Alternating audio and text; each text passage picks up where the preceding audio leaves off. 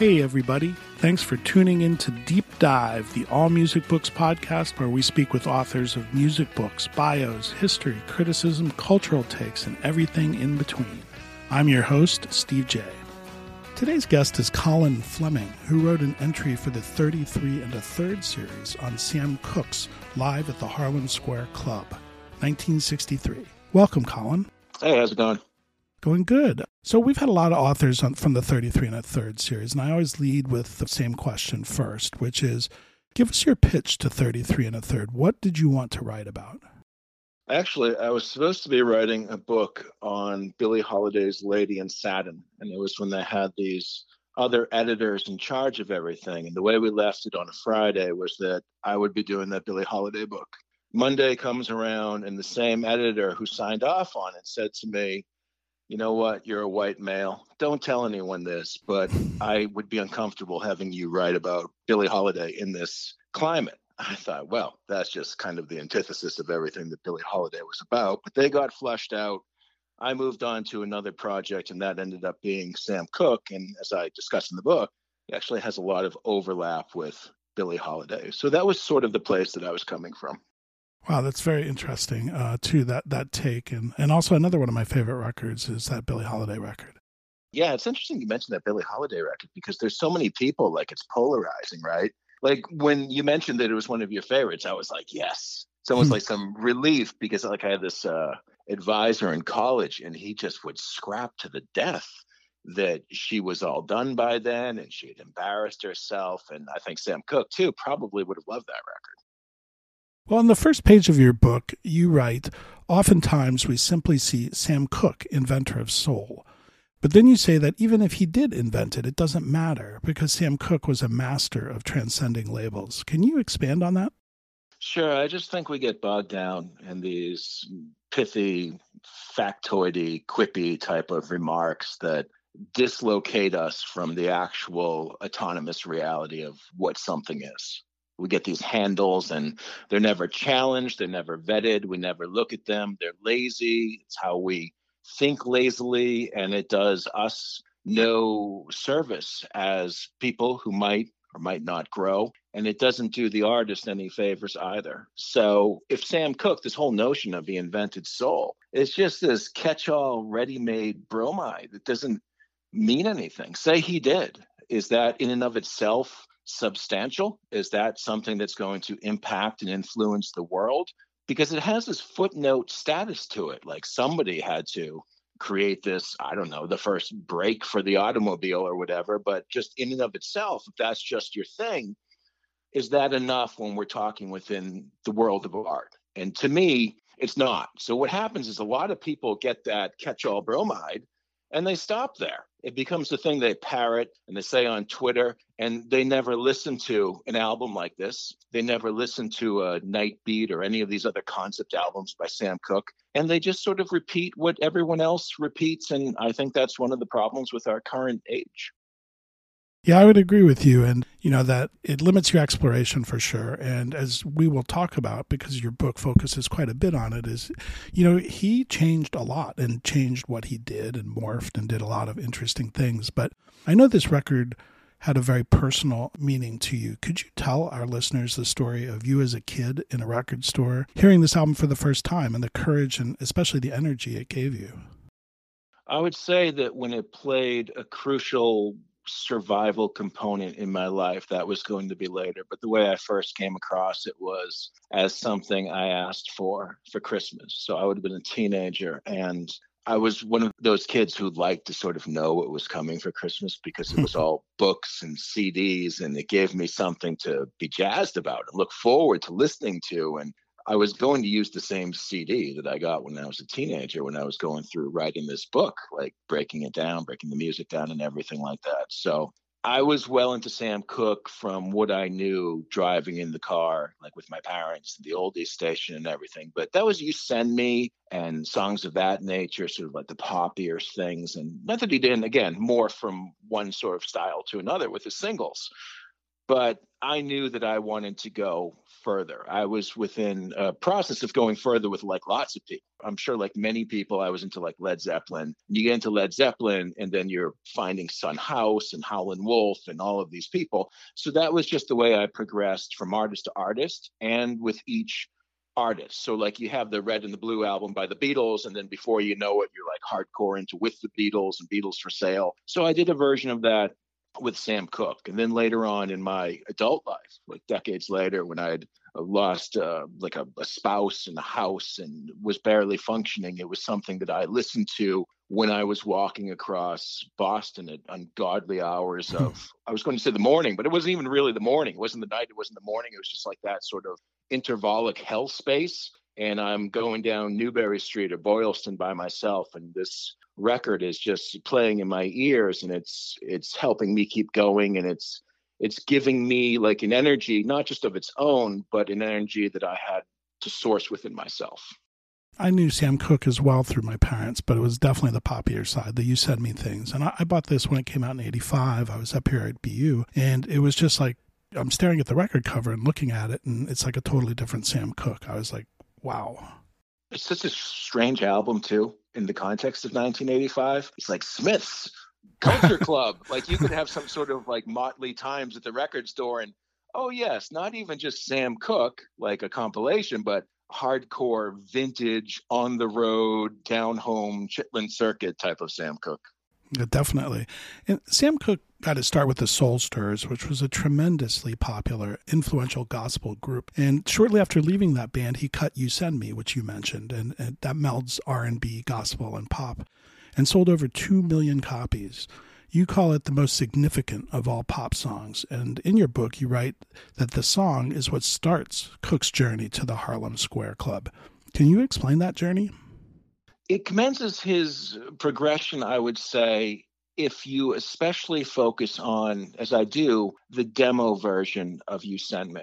Because You Send Me itself, that got all the airplay, the official version, would straddle two worlds because it has an element of the gospel work that he was doing with the Soul Stirrers, but with kind of the bottom cleaved out. So you're getting a lot of that sort of seraphic top, that sort of like angelic quality, rather than like the whole full-throated shout of like the kingdom of heaven type of thing that he had been doing. But if you listen to the demo of You Send Me, and it's Cooke playing guitar, it's just him playing guitar. We don't get a lot of that. And a lot of people don't even think of Cooke as someone who sat there like with a guitar. We always, in our mind's eye, we can pull up like Bob Dylan or whoever like that. But there's Cooke, he's strumming along, he's playing this guitar, and it's quite bluesy. I mean, when I say bluesy, like Bobby Blue Bland type of bluesy, like he's really going for in like this almost Muddy Waters type of way, but with that Cookian voice. And so you have this notion too of the journey, like You Send Me. Two of the pronouns working in the title there. And it's just such an interesting, catchy phrase, like you send me, not I'm going, but I'm sent. There's like a call to action, to duty, to a higher purpose. And I don't necessarily mean God, but a kind of artistic purpose, which to me would be like a stand-in for a God, the way like nature was a stand-in for God for Thoreau. Interesting. And you also write that the birth of A Change Is Gonna Come is helped along by what transpired on that Miami stage. Yes, because the true artist and the true writer, and Cooke was more than a singer. He was a writer who sung and a singer who wrote while singing. It's not just sitting there and thinking, okay, these are going to be the chords. Again, it's that idea of a journey, of a progression, of working things out, a scrap here, a scrap there at some other gig, something left over from a previous discarded riff that we see start taking shape, where he's using, I talk about, for instance, the way he uses the A sound, like that sort of like internal vowel combination between certain words that he's going to stretch. They're going to become these melismas that he uses, and he opens up his voice as this kind of trumpet. We hear that starting to happen really on that stage in Miami. We see elements of it before, but it's becoming larger. It's becoming more overt, more pronounced. The timing is what the timing is. you get to a change is going to come. And he's less a vocalist and more of this Gabriel-esque trumpet player who just happens to be singing rather than playing a brass instrument. Well, as I mentioned, I remember buying this album when it came out in 1985. And as I mentioned also, it didn't sound like anything I had heard from Sam Cooke before. And it was recorded in 1963. Why do you think the label sat on this record and left it in the vault for over 20 years?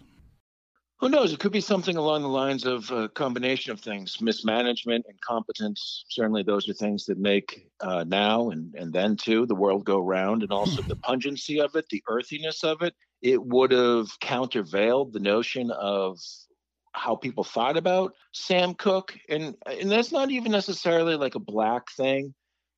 To me, it's also a kind of warts and all field recording thing. It's not like a nicety recording like we might think of something. It's like when the Who would do like Live at Leeds, and then they pare it down to this many songs. You're not getting the entire thing where Keith Moon knocks over like his hi-hat. And so you have that kind of gig where this is what happened. This is what you would have heard if you were standing down in front. And I think just sometimes that we balk, or management types balk, from rawness. It does us a disservice, because I think most people would rather listen to, say, Jimi Hendrix doing his thing than someone else doing their kind of fake thing with a click track. And this is as unclick tracky as you get. So I think all of those elements probably conspired together to keep this from coming out for as long as it did.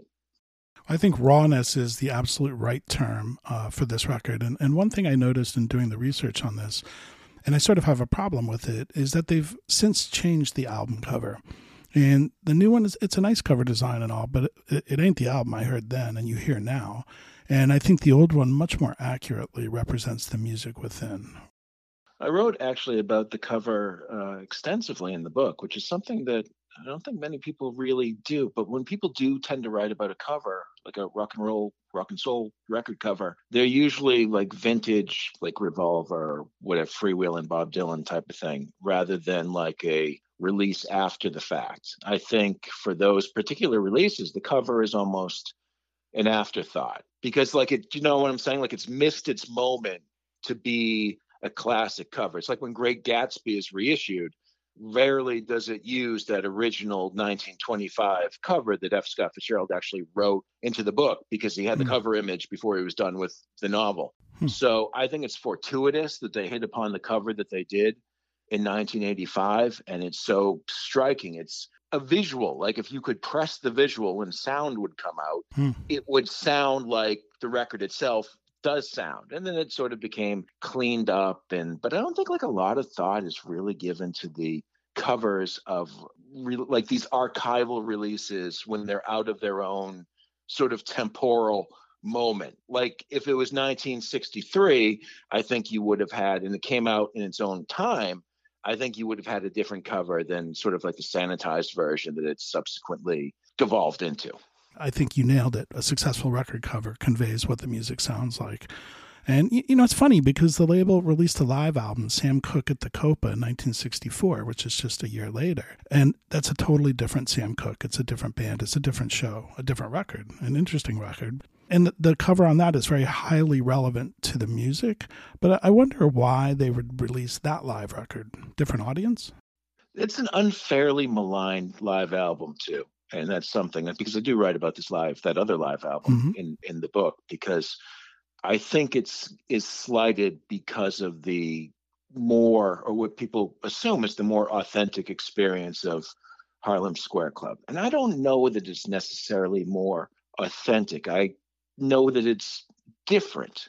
And I think when I say that, I think that Sam Cooke himself would have viewed both of these sides of himself as equally valid extensions of his artistry, because he does whip himself up into a lather at various points on the Copa album too. Like If I Had a Hammer is one of his like most hard charging numbers that he does, where he gets so like overexcited that he does that thing where he starts harmonizing with himself, which like not a lot of people really do. It's kind of like a Sam Cooke thing. On Harlem Square Club, he gets so worked up that he uses his own chest as a percussive instrument, and you can hear him like beating it with his fist, which I've certainly never heard anywhere else. But you also just at the time, I'm sure like the thinking was you don't want to glut the market with like these live albums. I mean, it wasn't like the Grateful Dead doing their thing in the late 60s and early 70s when they're hardly in the studio. So it's like, have another live album, like, because that was sort of their studio. That wasn't Sam Cooke's studio. I mean, think about like the Beatles. I wrote a piece the other day about their love songs compilation. 1977 would have been a big year if you were into the Beatles, because you would have had live at the Hollywood Bowl. So if you didn't watch them on Ed Sullivan and you didn't go to a show in the 60s, that would have been like the first live Beatles that you might have heard. So they went through their entire career and you didn't get a live album, and they were like available things. So we're kind of fortunate that we got the one with Sam Cooke. And don't forget, live albums didn't even really sort of become a thing until like 68 is when they get big. So this is like fortuitous that we even had that. You're listening to All Music Podcasts, a member of Pantheon Media. Hello, Pantheon Podcast listeners. Christian Swain here to tell you more about my experience with Raycon earbuds.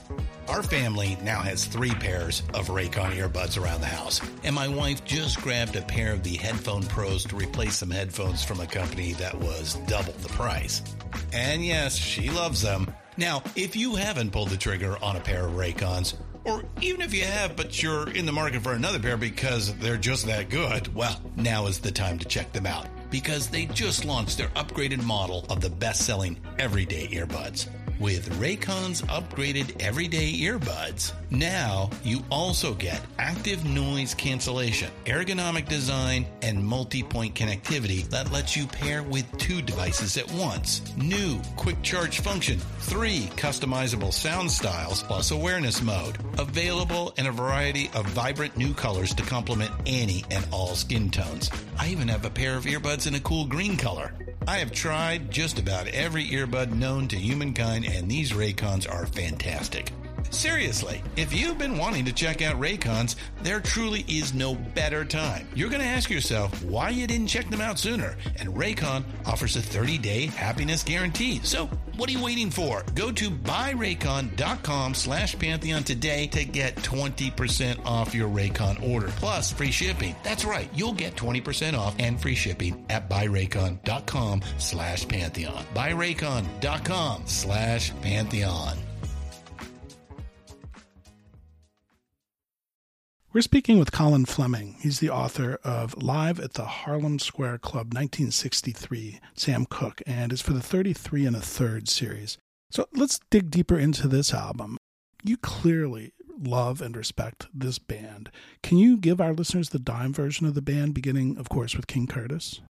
If you look at the band on this, and they're just really going to play together this one time, it might be the best small combo in the history of jazz. They could go against like Miles Davis's Second Great Quintet or the Coltrane Quartet. So Sam Cooke had a crack unit like that at this particular show. And not just this show. I mean, they were out on the road doing their thing. And then when we talk about like the Copa, that was, so he had like a road band, and I would say sort of a shiny engagement supper club type of band, because those are 2 different audiences, or they were in his mind. Now, I think there's a lot of overlap, and we don't need to parse that too much. But he had this unit where even before he steps on the stage and they're kind of vamping, or even when they're tuning up, it's the only time I've ever seen in a book where an author actually writes about the sound of a group tuning up as an indication that they're just going to raise the roof off this place. And that is what they do. Like, you already know before he starts singing that they're just like battle of the band style, going to tear your throat out. And he's going to work with them. They work with him. They draw out the best of each other. And it's just this symbiosis that is, it's wild. It's so tight. It's feral. It's raw, like we've been talking about. But I think we have to be careful. When we talk about rawness, we don't want to suggest that something is not precise, because these guys are in total control the entire time. And so is Cooke. Well, it's clearly not the poppier side of Sam Cooke. You mentioned the word raw, fiery comes to mind. And you said it's a one-off concert. No. I wouldn't say it's a one-off concert. It's his road band. So it's just what we have. Okay. But if you had seen him, like, what's that, like the gigography thing? I mean, these records weren't really kept the same way at the time. Like, we can go look up, I don't know, and every single show that the Rolling Stones are, like, here they are at the Empire in 1973. Like, we can't really do that as readily with Sam Cooke. But no, these were his guys. And someone like Clifton White was Sam Cooke's like right-hand man. He was on a lot of other sessions and things like that. But we don't hear these guys together, is what I'm saying, like as a band in the studio. We hear Cooke with like one or two of these guys, but I think we have to say it's a precious document. We're very lucky that this exists, because if people haven't heard the record and think, rawness and fiery, and it sounds like kind of intense, we should be clear, it's a highly melodic record. It's not like if you like the Sam Cooke of You Send Me and what you hear on the oldie station or whatever, you wouldn't be like, I don't like this side of Sam Cooke, because it's still drawing on all the things that you like about him best from everywhere. And he's a highly melodic writer, in addition to being a highly rhythmic one. So you're getting like that whole overlay. That's interesting. Where I was going with that was that Cooke was, a very astute businessman and very hit conscious. I just wondered what his intentions might have been with recording this album. I think he was so intent on showing his various facets. Like, he did the Billie Holiday tribute album, which is a big part of the book. And this isn't that far removed from what he was doing with the Soul Stirrers. So I traced kind of the connection between a 1955 Soul Stirrers gig, or what remains of it, and this night. And in some ways, one of the big differences is one is more theoretically sacred and one is more theoretically secular. But I mean, God is being referenced throughout this one, too, and all kinds of things of that nature. And if you listen to the Soul Stirrers, well, the females in the audience are storming the stage, and they're not thinking like salvation is what they're there for. They think like, wow, this Sam Cooke, this hot guy, this is awesome. Like, it's this weird sort of like erotic energy, especially with the Soul Stirrers. So I think it was just like what he did. Like, if he hadn't died, I would have imagined him doing some like folk album. That just wouldn't have been surprising to me. It wouldn't have been surprising to me to see him be kind of rock and soul's Miles Davis. I think that's who Sam Cooke was. He just was a morpher. The best artists are morphers. There was a lot of Herman Melville in Sam Cooke. Like, you read Melville and it's different from book to book, but you always know it's him within the space of a sentence. And we can say the same thing about Sam Cooke within the space of 6 bars or whatever it is. Yeah, and you compare Cooke to Bob Dylan a few times in the book, and I think that hits that on the head in terms of the morpher that you talked about. That it was a very good connection there.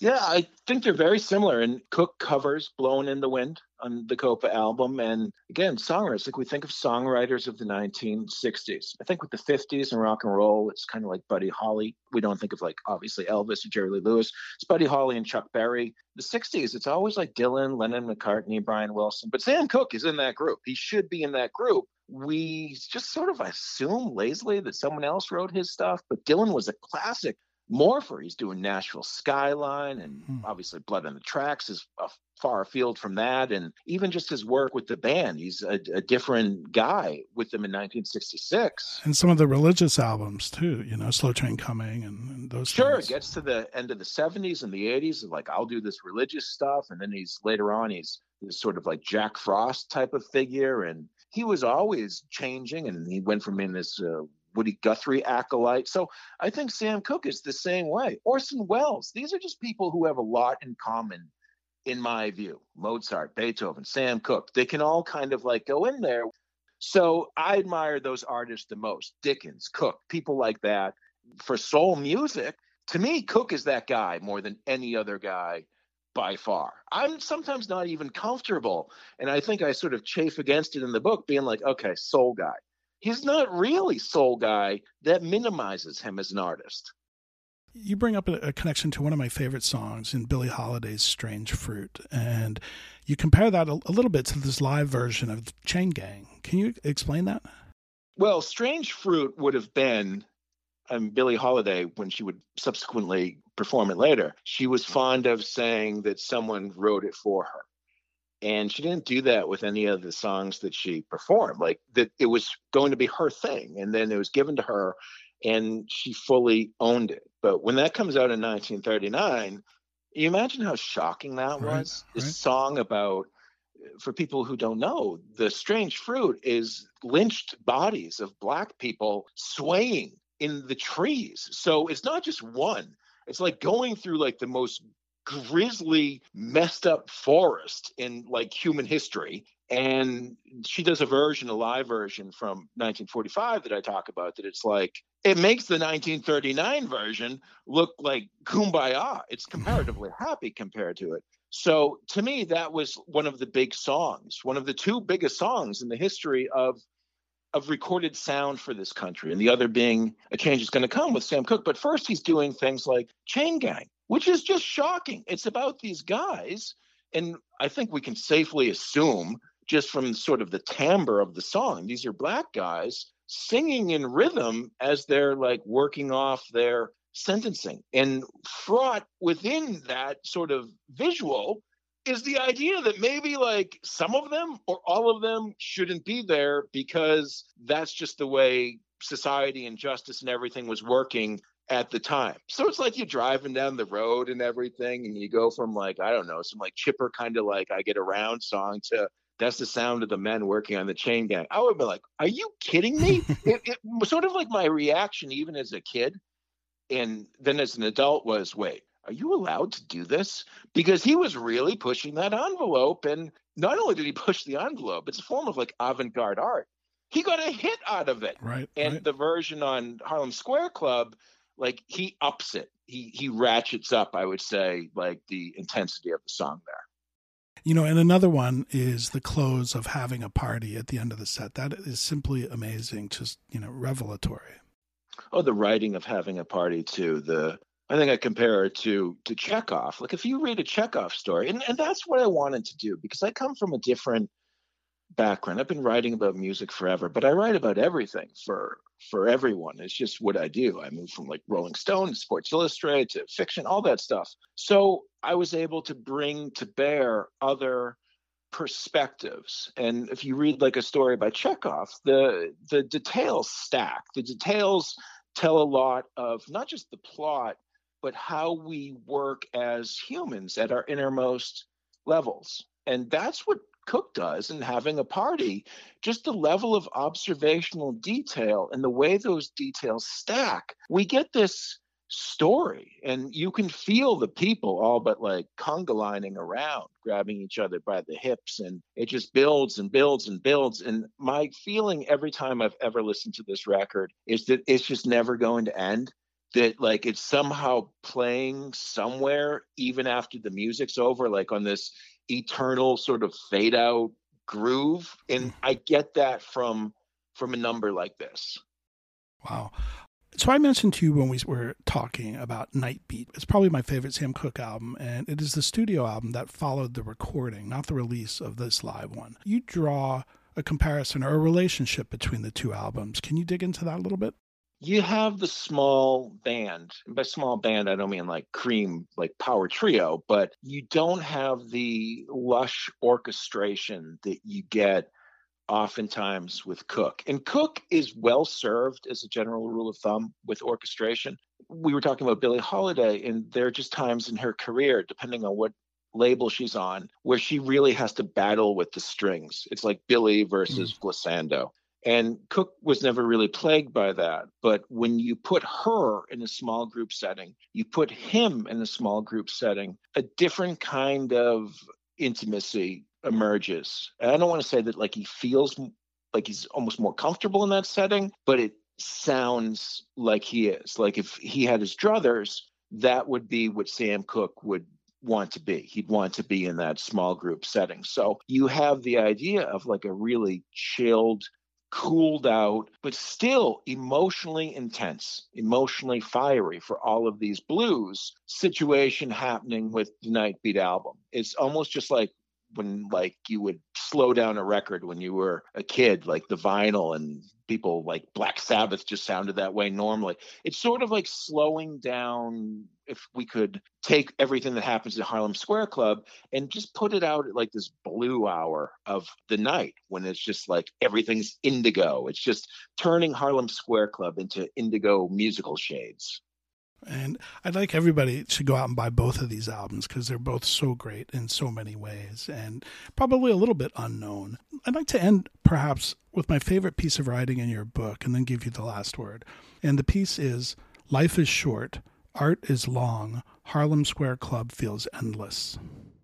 Yeah, I would say that's so long ago it feels like that I wrote this, but I would say, yes, that's true. And I think that's probably the best thing we can say, or it's up there, about works of art. I think that's what you're going for as an artist. And one thing that's encoded in there is that when you return to the work of art and your life is changing and years go by and context changes, it's always ready to receive you as the person you've become in the interval and teach you something new that it wouldn't have had to teach you, or you wouldn't have been able to be taught at a different time, a different context, in a different set of relationships, a different state of mind. It's just perpetually giving, endless. And so like when even Oasis, when they sing something like Live Forever, I always thought it's like, yeah, that's self-referential. They're talking about art, and you will. And not just in the art is timeless kind of way, but in this way, so long as like humans continue to function, something like this will just have that endless run out groove as far as I'm concerned. We've been speaking with Colin Fleming, who is the author of Sam Cooke, live at the Harlem Square Club 1963 in the 33 1/3 series. So what's next for you, Colin? Any new music writing or projects on the horizon? Oh goodness, I don't even know, because it's literally hundreds of things. So this book came out in September, and my first film book on the 1951 movie Scrooge as a horror film, the ultimate horror film, came out in December. We're in February as we taped this, and I had a story collection come out like a week ago, and there are always just so many op-eds and features, and the website would be the place to go, because I don't even know. I mean, I quite literally do like 12 new things a week. And the name of that website is? Colin Fleming Lit, L-I-T, as in literature, not lit like you're drunk.com. Well, it's been a pleasure talking with you. Your book, Sam Cooke, live at the Harlem Square Club 1963, was fascinating for somebody who bought the album a long time ago, and it's made me go back and listen to it on Spotify because my turntable's not hooked up. You know, it was just a great deep dive, so thank you. Oh, no, thank you, man. If you would like to buy this book, please go to allmusicbooks.com and you can buy it through our site. You can also check out the rest of our deep dive podcasts there as well and subscribe so you don't miss a thing. I'd also like to thank our engineer, Steve Folsom. You can check him out at fullsound.com. Finally, big ups to Frankie and the Pool Boys for their one-of-a-kind music played throughout the podcasts.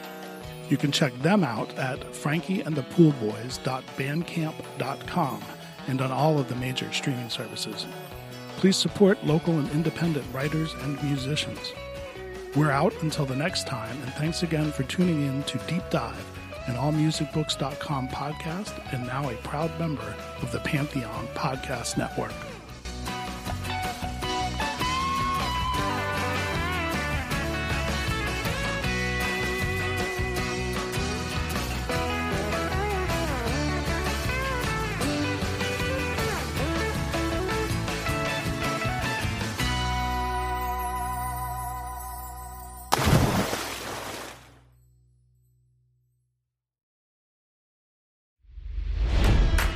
It's NFL draft season, and that means it's time to start thinking about fantasy football.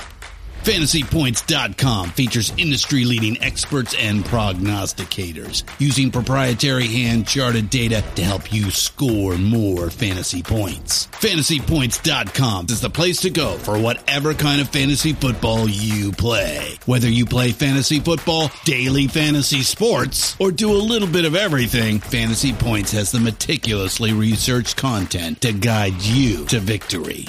And why wait for the fall? Fantasy Points also covers the new spring football league, the UFL. Join the guru, John Hansen, Scott Barrett, Joe Dolan, and other massive names in the fantasy football universe with an exclusive offer. Use code Pantheon for 15% off any Fantasy Points package, including the all-in package, with access to every article, tool, and data nugget that Fantasy Points has to offer. That's FantasyPoints.com and code Pantheon for 15% off at Fantasy Points. FantasyPoints.com. Code Pantheon. Score more fantasy points.